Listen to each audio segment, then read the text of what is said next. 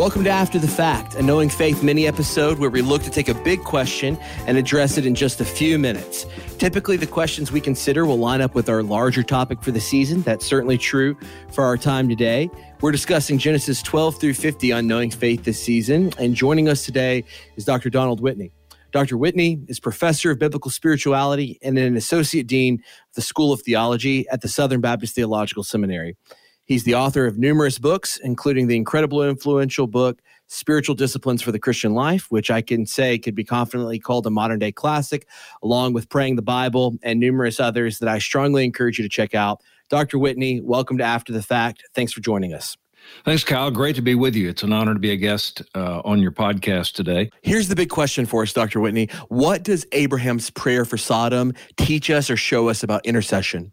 There's almost just like a negotiation that goes on. Lord, how about 50? How about 40? How about 30? How about 20? Down like that.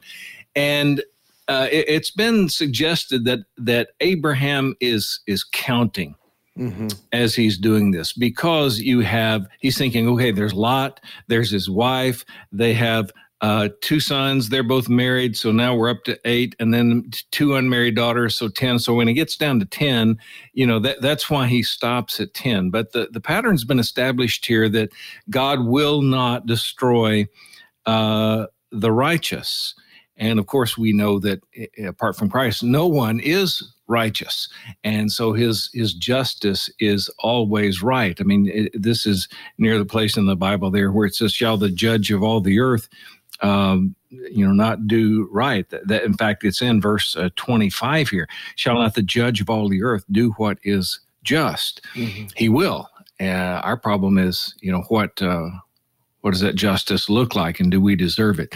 But he intercedes here and just keeps kind of changing, going from one thing to another. If we were to do this today, it might be we pray one thing today and tomorrow a little bit differently, and later, well, Lord, would you please do this? And right. That may be the way it would look in our setting today. And I would point you over to the New Testament, which says, if you're let your request be made known to God. Yeah. And I mention that because unless your prayer is known to be sinful or just wrong, let your request be made known to God. Why not? I mean, I think there are a lot of things, Kyle, that we don't know if they are God's will or not. I don't think there's a mystical way by which we determine, is it God's will I do this or I do that? I don't think we have access to that information as often as some people might think. And therefore, let your request be made known to God. So if you're interceding for someone and you're praying, let's say that they get a job or a relationship works out, unless you have reason to think it's a bad thing, let your request be made known to God. Right. And so I think we see that as one big lesson there with Abraham, and also the patience of God. And sometimes the need to intercede again and again and again. Right. There are those classic stories like with George Mueller, who had over 50,000 specific recorded answers to prayer in his journals, over 30,000 of which he said were answered the same day or same hour. Right. But there were 4 people he had prayed for their salvation for 60 years.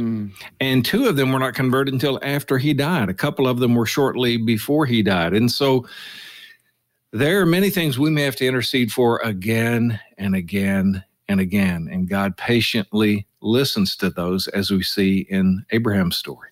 And Dr. Whitney, I think, gosh, we're already off to some really good points here, but as we just kind of think about wrapping this up, I guess one of the things whenever I read this account in Genesis 18 that I'm kind of left struggling with, and maybe you've heard this before, either in reference to this story or just generally in reference to people's prayer life, and that this kind of persistence in prayer, is that something that pesters God? I often feel whenever I'm bringing something to the Lord over and over again, there is both the perseverance required of me and there is the patience of God in entertaining it. But is it a distrust to continue to bring what feels like ever kind of more specific requests, right? So Abraham's kind of talking with God and the number is getting smaller and smaller. I've heard some say, is this Abraham's unfaithfulness? Is it his distrust that he's kind of trying to shrink it down, that his prayer started really big, but now it's kind of ending small?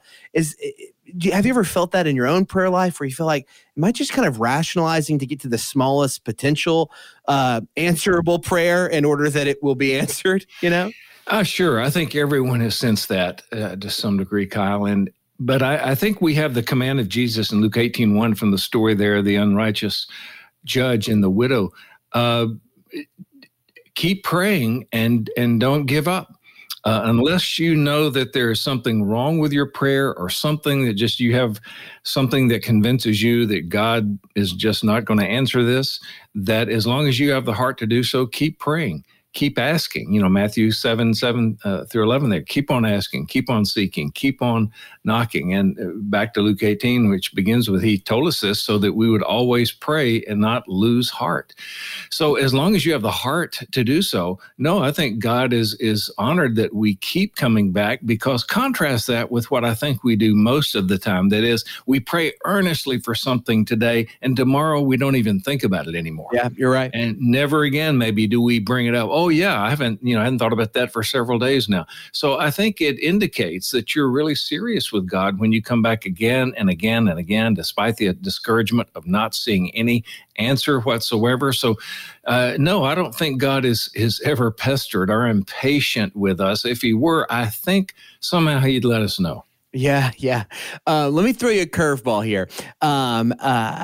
Does Abraham change God's mind in the scope of this prayer? Right? God was going to do this thing. Abraham comes before him. He's interceding. Does intercession change God's mind?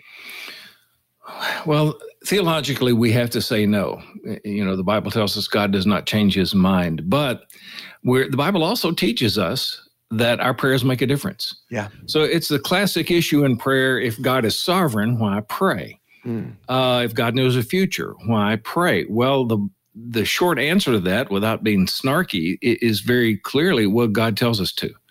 And so there are things we just don't understand about what it means to be sovereign. We can't. There are things we don't get about knowing the future. We can't.